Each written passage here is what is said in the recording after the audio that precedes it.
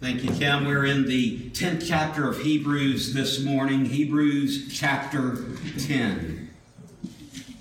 We've reached a turning point in the book of Hebrews. Up until this point, the book has been focused on Jesus as the one who is exalted. He is exalted above the angels.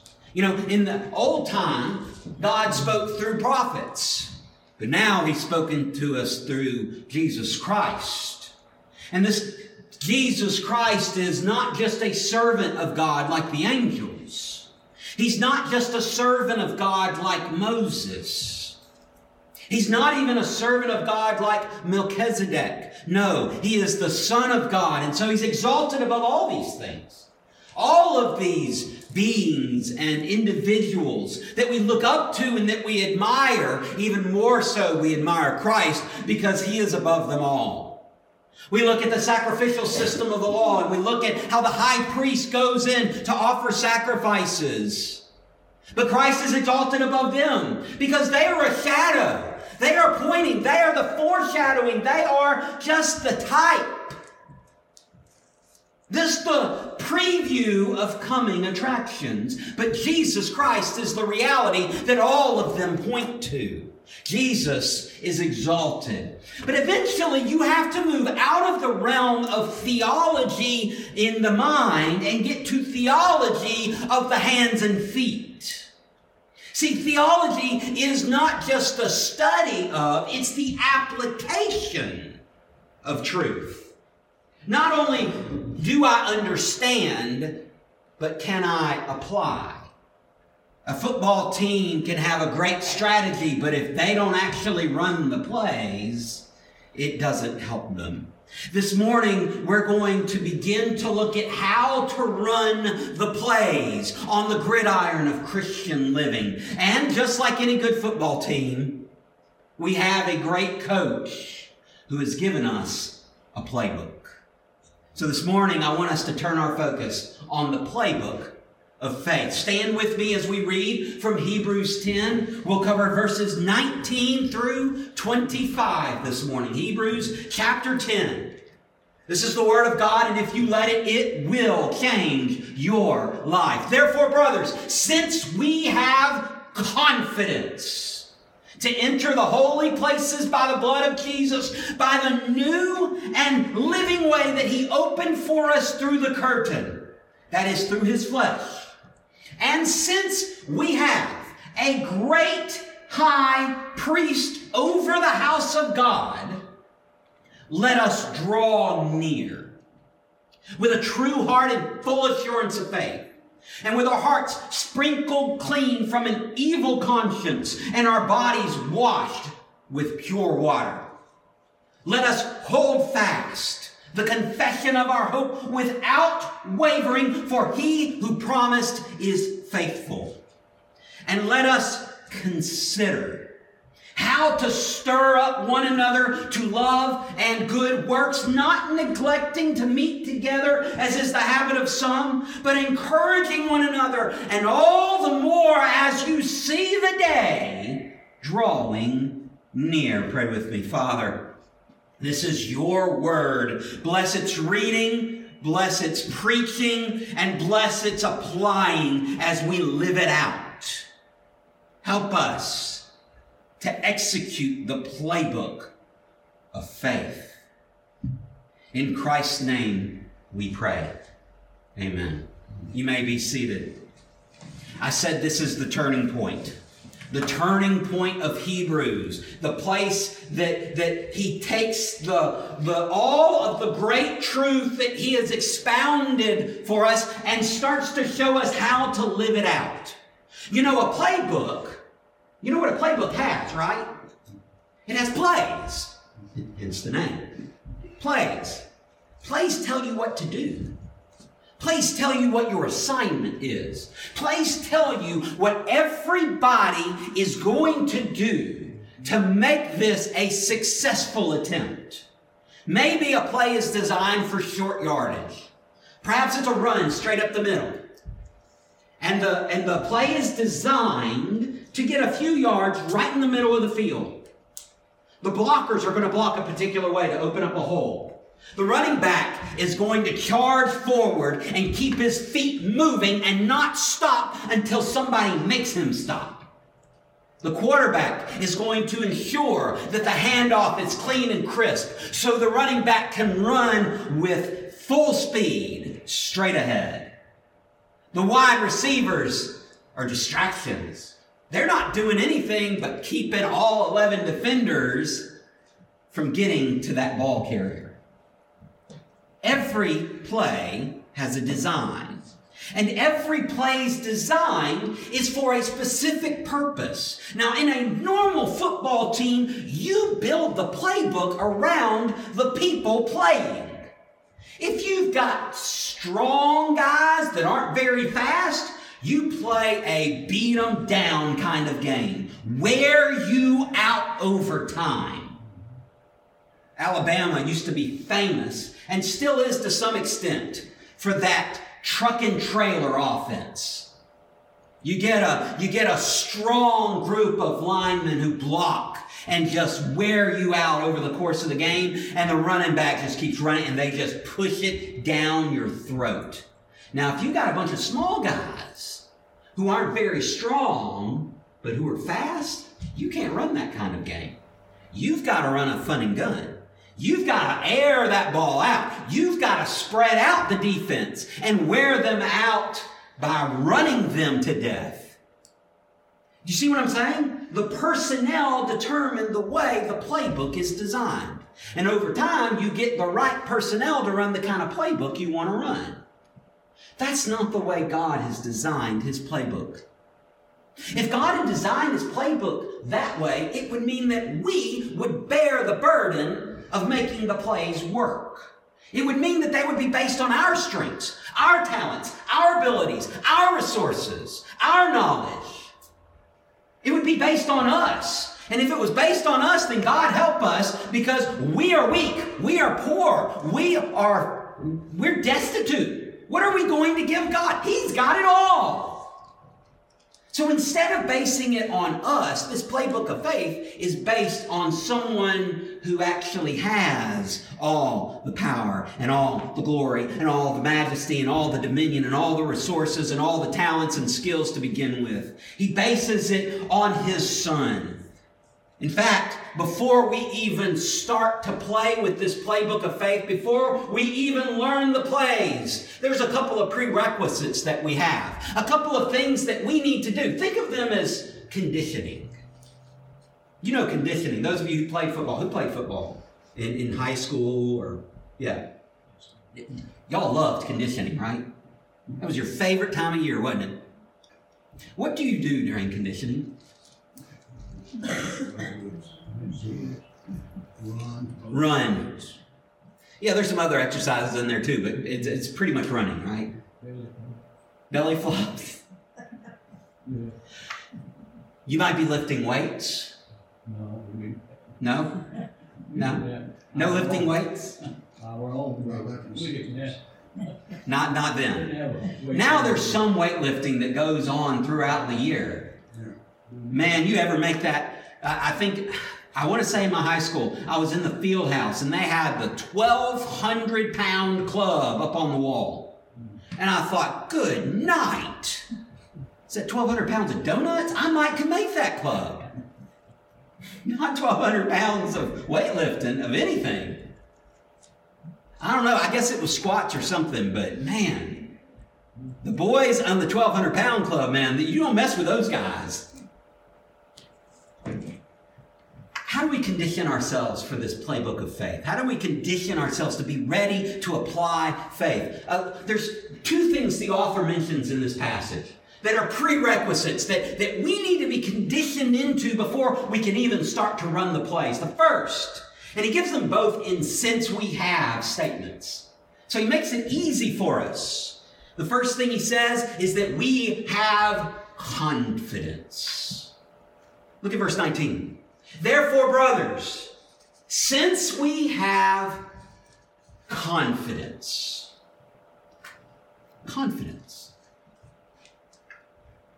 You've seen it before. Someone who's unsure of themselves, they hunch over. They kind of talk a little low. And they're kind of trepidatious. They don't really want to come close. They kind of cover their face like this. Thinking Matthew. You know what I'm talking about. He's unsure. There's no confidence. But we have confidence. How do we have confidence? How do we have confidence? I mean, I'm not good enough. I didn't do it. We have confidence. And what do we have confidence to do? Confidence for what? Well, he tells us. He says, confidence to enter the holy places. How? By the blood of Jesus. Yes, it was not of good that I have done. It's the blood of Jesus that gives us confidence. How do we have confidence? By the blood of Jesus. His blood shed is what gives us a source of confidence. It allows us to stand tall and know that it's not based on my weak efforts. It's not based on my lack of resources. It's not based on anything that I can add to the picture. Thank God it's not based on my good looks. We'd be all in trouble. No, it's based on the blood of Christ. Confidence by his blood to do what? To enter into the holy places. Remember, he's just shown us there is a heavenly reality that Christ has gone into to offer the sacrifice on our behalf. In the earthly reality, there's a veil that separates that place from all the others. And as you get closer and closer, more and more people are excluded. In the heavenly reality, we can have confidence to enter the very presence of God because of what Christ has done. And how do we get there? How do we know where to go? How do we know the way into the holiest of places? Verse 20, by the new and living way that he opened for us through the curtain. That is, through his flesh. So we have confidence by the blood to enter by the way. Jesus said, I am the way, the truth, and the life. He provides not only the reason to be confident, he also gives us the way to go in which we can enter into God's presence. You need to be conditioned to have confidence in Jesus Christ. We base our confidence in what we know. We base our confidence in our competencies. We base our confidence in what we're able to achieve and accomplish. If Carrie asked me today to replace an engine in one of our cars, I know that is not the right job for me because I don't have any confidence in what I'm doing. If she asked me, though, to go get gas in a car, I can handle that. I know my limitations. But we need to have confidence in Christ, not in us. Not only do we need to be conditioned to have confidence in Christ, confidence by his blood to enter by his way, we also have a great high priest. He's made this point over and over and over again. I don't even think I need to prove it. I'll just read to you verse 21. And since we have a great high priest over the house of God, not only do we have confidence to enter God's very presence by the blood of Christ, marking the way that, or traveling the way that he has given to us, we also have him with the credentials to get us in. We are Jesus Christ plus one in heaven. And he has unlimited plus ones, by the way. His plus ones aren't limited to just us. No, there's plenty more. Maybe we should add a few to that number. Do you think? Certainly should be trying to. We have confidence, and we have a great high priest. You need to be conditioned to trust your great high priest. I mean, after all, he is great, and he is high, and he is your priest. If you're not conditioned to trust him, you'll fall back on confidence in yourself, and that won't get you anywhere. We have confidence, and we have a great high priest. Now we're starting to get conditioned. And yes, it's hard to trust in God. Just like it's hard to run that 80,000th lap that you've had to run today. Just like it's hard to bench press those extra 15 pounds that they've added on. Just like it's hard to go another round of getting hit by that guy that's probably 75 or 100 pounds heavier than you. Just like the conditioning and the training are hard for those who would play on the gridiron, so our conditioning can be hard for us. But it's through that God makes us strong enough and able to run the plays of the Playbook of Faith. Now, let's open up the playbook. And let's consider now what are the defining plays. I call these the 3 go-to plays. Every team has go-to plays. The thing that you know they're going to do, and you know they're going to do well. Every team has them. Some teams, it's one type of play. Some, it's another. Some defenses are known for their blitzes. Others are known for being excellent at secondary coverage. Some offenses can run the ball over anybody. Some, you've got to watch deep because, man, they will get long passes on you and just turn a game in a blink of an eye. Every team has their go-to plays. So do we. And the author here points to 3 go-to plays. Now, he said, since we have, and that was our conditions, those were our conditioning, those were the prerequisites, he gives us let us statements, 3 let us statements that introduce the plays. Let us is kind of interesting. Grammar nerd for just a second here. There's a way that you can make a command, but you're not just telling someone else to do it. You're kind of saying, I want to do this, and I want you to join me. You've heard me say before, let us pray. That's what I'm saying. I'm not saying I want us all to pray. I'm saying I'm going to pray and I want you to join me. In the same kind of way, when he says these let us, he's saying, I want to perform these plays. I want to try these plays out, and I want you to join me in them. What are they? What are our go-to plays? First, he says, let us enter God's presence. Verse 22, let us draw near.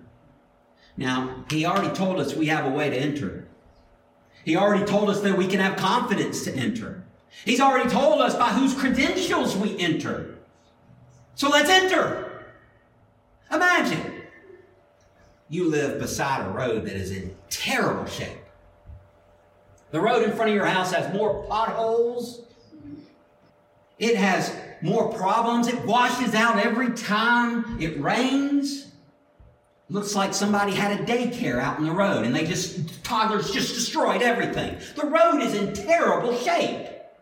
And so you call the city and you complain and you say, this road is horrible. It's causing flat tires all over the place. It's washing out every time it rains. It's impassable in some storms. You need to fix this road. And you complain about it. You go to the city council meeting and you complain about it. You call up the city and you complain about it. And you complain and you complain and you complain. And finally they say, we got to get this guy off our case. And they finally say, we're going to fix the road. And you are so excited, you pull up a lawn chair and a glass of lemonade or sweet tea, whichever you like better, and you just watch them repairing the road. Hey, you missed a spot right there. Make sure it's really good there, because that's where all the water comes out, right there. You are so excited to have that road fixed. When it's done, you're calling your friends and family. You're taking pictures and putting them on Facebook. You are bragging to everybody else, come look at the road in my house. Now, does anybody see a problem with this?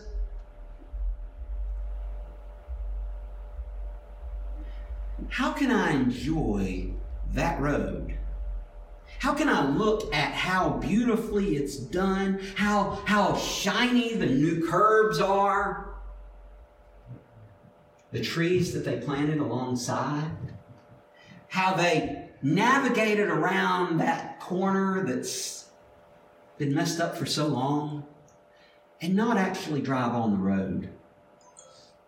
For centuries, these people were looking for a Messiah, these Jews. And so it would make no sense whatsoever for them to beg God and beg God and beg God for a Messiah who would show the way to God and then not walk in the way. Just like it would make no sense for you to complain about a road, and when it's finally fixed, you look at it and say, what a great road, and then you bypass it and drive some other way. How can you say that you have confidence to enter and not actually enter? That you have confidence by the blood of Christ to enter by the way that He's prepared and not walk the road, not travel the road into God's presence. Let us enter and not just stand by and look at it and admire how pretty it is. Let us go into God's presence and let us enjoy the fellowship with our Creator that we were meant to have.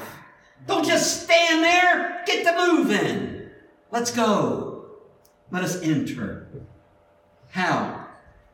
With a true heart, in full assurance of faith. That's not wishy-washy. That's not hope it works out, cross your fingers, knock on wood. Faith has evidence. We'll see some evidence next week, by the way. Hint, hint, wink, wink. With our hearts sprinkled clean. I love the fact that he doesn't say washed clean. When I take a shower, I don't need 2 drops of water. I need a lot more than that. So do you, I bet. They make some shampoos that you only need a little bit of water to work. I don't use those shampoos. They make some wipes that I guess you can kind of wipe yourself down with when you can't really get a shower. You're out in the woods or something. I don't use those. When I take a shower, I need a lot more than a couple drops. But the blood of Jesus Christ is so potent, so powerful at removing sin, that no matter how much sin you have, He's got plenty to clean you. With a true heart, not a deceitful heart, not a wandering heart, but a true heart, in full assurance, with our hearts sprinkled clean from an evil conscience. You know, consciences can be evil. You got to train them. The Bible talks about consciences. It says that some are good and some are bad. Some are weak, some are strong. Some are seared in sinfulness, and some are completely clear of guilt. You got to train your conscience. And Jesus says, I'll train your conscience. Just like you got to train your body. You can have all the power in the world, but if you don't know how to use it, you're just going to get run over on the gridiron. You need to train it. Make it useful. Not only hearts sprinkled clean, but our bodies washed too. There's lots of passages that talk about this, but I want to draw your attention to 2 of them. One is in Psalm 24. Who shall ascend the hill of the Lord? And who shall stand in His holy place? He who has clean hands and a pure heart. Remember what Jesus said? Blessed are the pure in heart, for they shall see God. Who does not lift up his soul to what is false and does not swear deceitfully, he will receive blessing from the Lord and righteousness from the God of his salvation. Such is the generation of those who seek Him, who seek the face of the God of Jacob. And that's so good, he's got to stop, Selah. That means pause. We have a Playbook of Faith.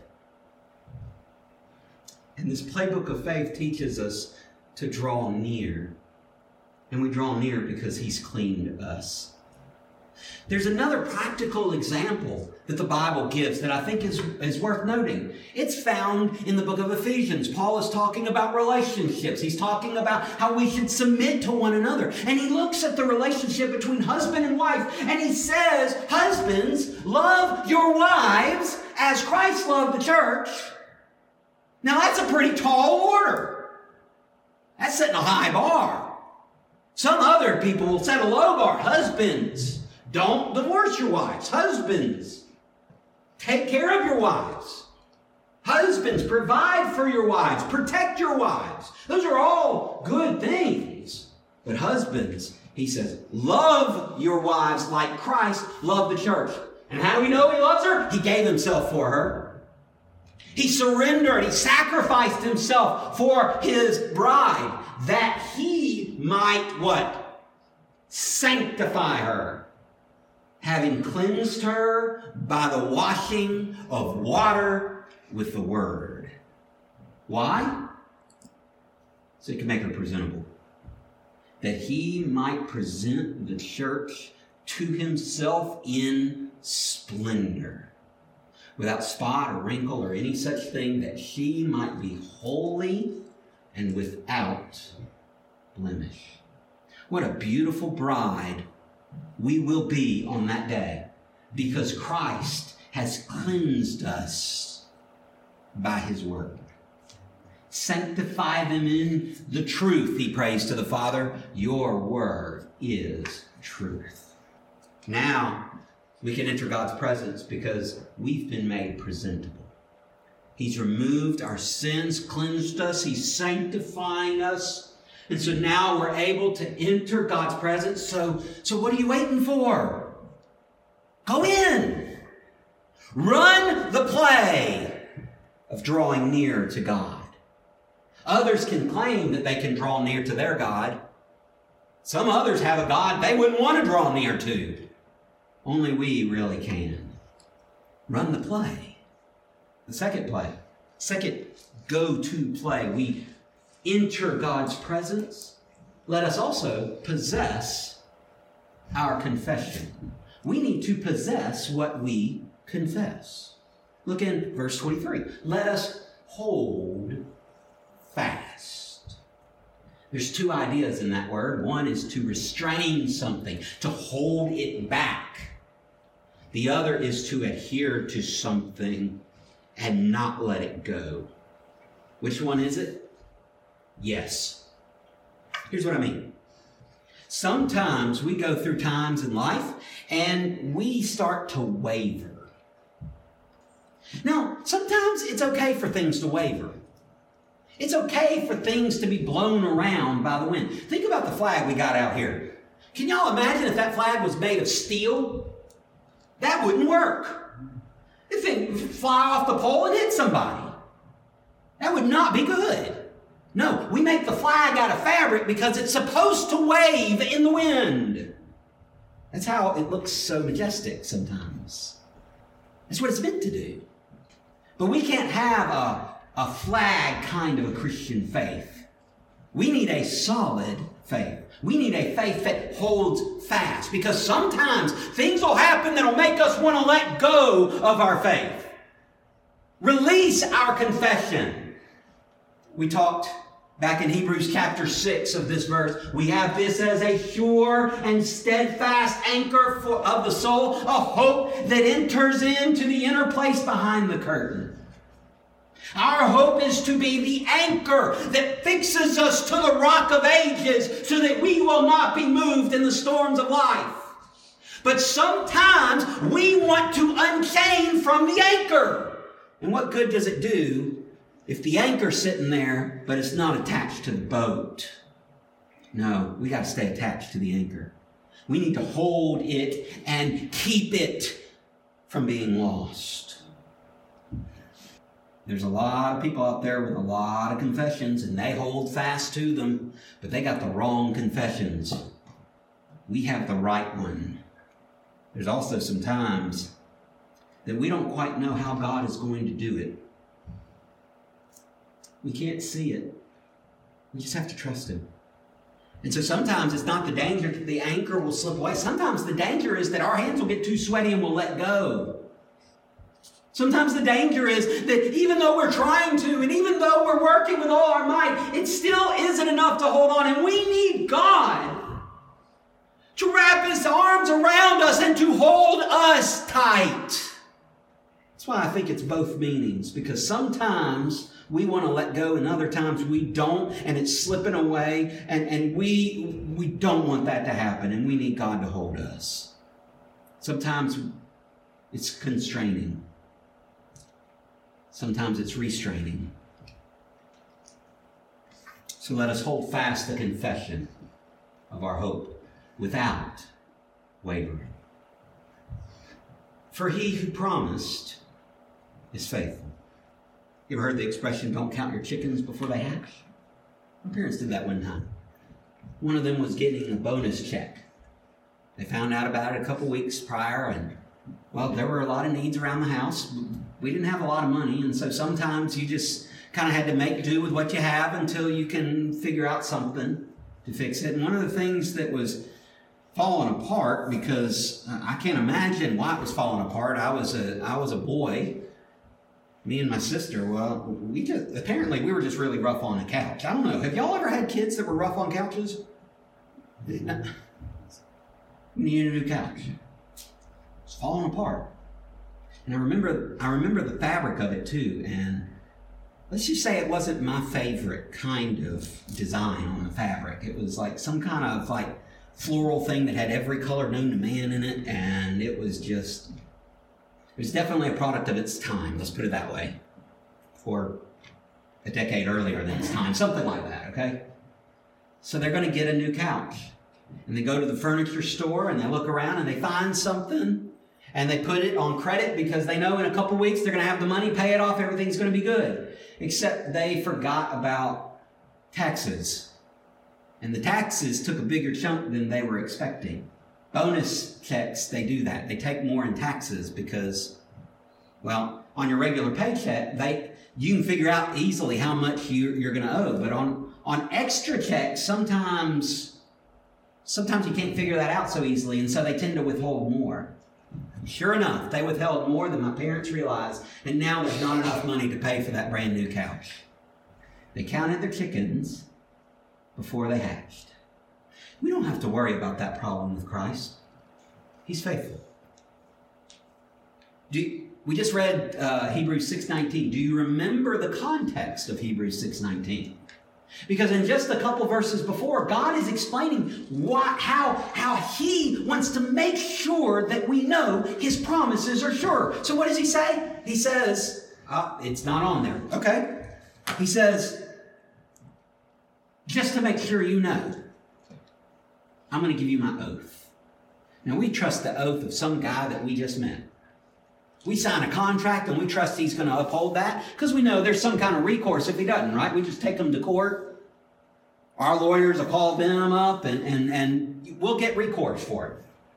With God,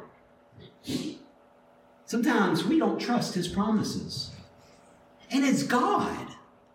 He doesn't lie. Why don't we trust Him? Is it because we don't have a lawyer good enough to beat him in court? Why don't we trust God? He's faithful. So hold fast. He who began a good work in you will be faithful to complete it in the day of Christ Jesus. Sounds like a good Bible verse. Maybe that should be somewhere in the Bible, huh? Philippians 1:6, by the way, if you're wondering. This play is one that a lot of people can run, but they're running with the wrong confession, and so this play doesn't work for any other team. But in the Playbook of Faith, it works great because we got the right confession. There's another play, though, that is totally foreign to every other team. Only Christianity has this play. And if we'll do it right, there's no defense against it. Let us enter God's presence. Let us possess our confession. Let us motivate one another. Now, I don't mean just motivate, like give them a good pep talk. I don't mean just motivate as in give them some inspirational tips so that they now want to go out and do things. No, I mean motivate on a totally different level. In fact, if you don't want to put the word motivate on your outline, you can change that word if you like. You can just put the word love. Look at verse 24. And let us consider how to stir up one another to love and to good works. I actually like the way the New King James puts this better. It says, let us consider one another in order to stir up love and good works. This isn't passive.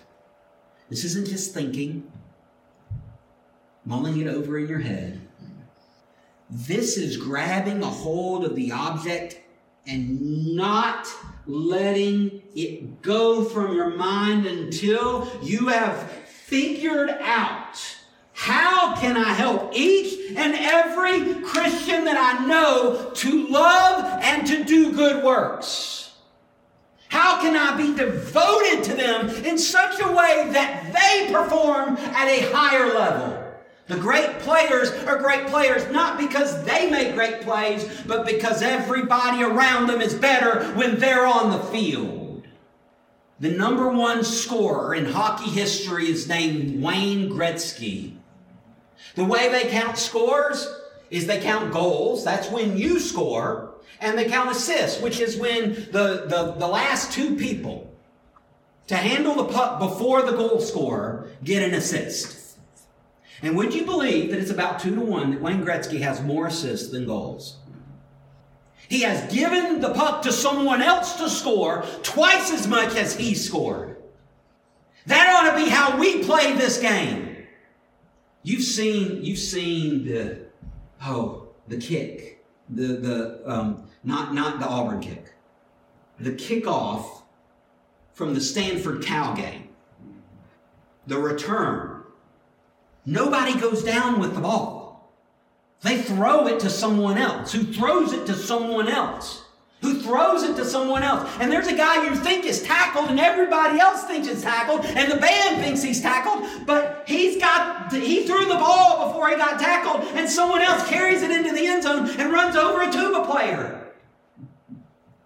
It's a phenomenal play. But the only way that play happens is because nobody goes down with the ball. In the same kind of way, we cannot go down with the ball. We need to look for someone else to pass the ball to, someone else to encourage, someone else to build up, someone else to make sure they're going forward. They're making the play happen. If I am greedy with the ball and I go down with it, the play is over. Time is expired.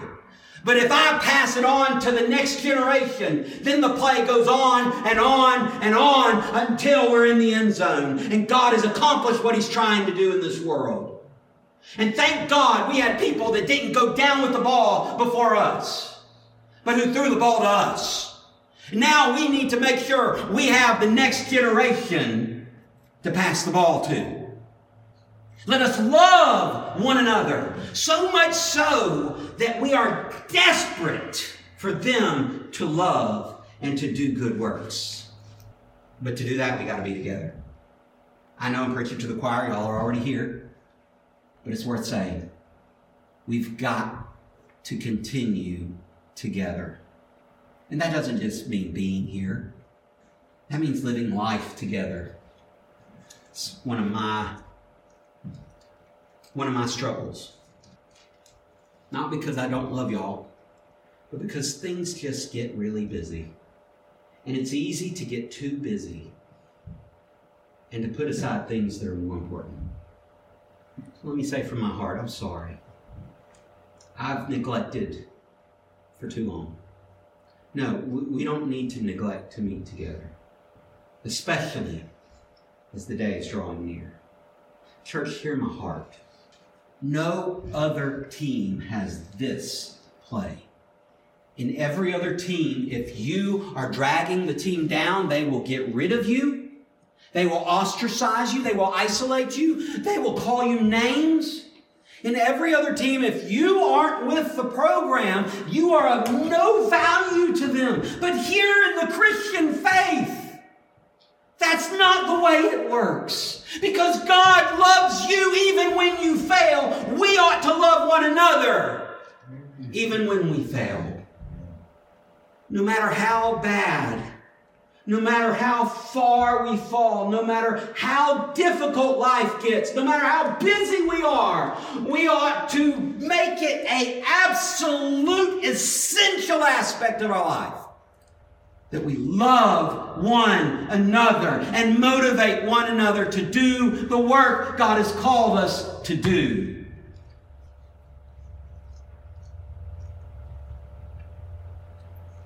Y'all, the world needs us to get this one right.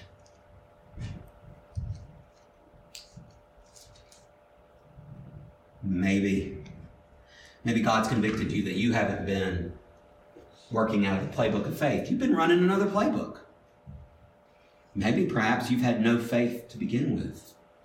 Maybe you've had faith in the wrong thing. Maybe you've had faith in God, but things have just been tough and you've slipped. You've messed up. Can I encourage you this morning? We got a really good coach. And he doesn't just abandon players because they're weak. In fact, his strength is made perfect in weakness. Would you put faith in our coach? Would you stop making the excuses? Enter his presence. Hold fast to our confession. And love one another. Father, you've given us an amazing playbook. And yeah, it's hard to learn. There's some complicated schemes in there that are difficult and they are not natural for us. And we're not strong in these areas. We're weak. We are, to put it the way Jehoshaphat put it, we are powerless. And we don't know what to do. But our eyes are on you. Father, help us play out. Help us live out this playbook of faith that you've given us. Do your will in this time. Speak, Lord. We, your servants, are listening. We'll follow you, Coach. To the ends of the earth. We'll follow. Make it clear what you want us to do. And give us the strength to do it. In Christ's name, amen.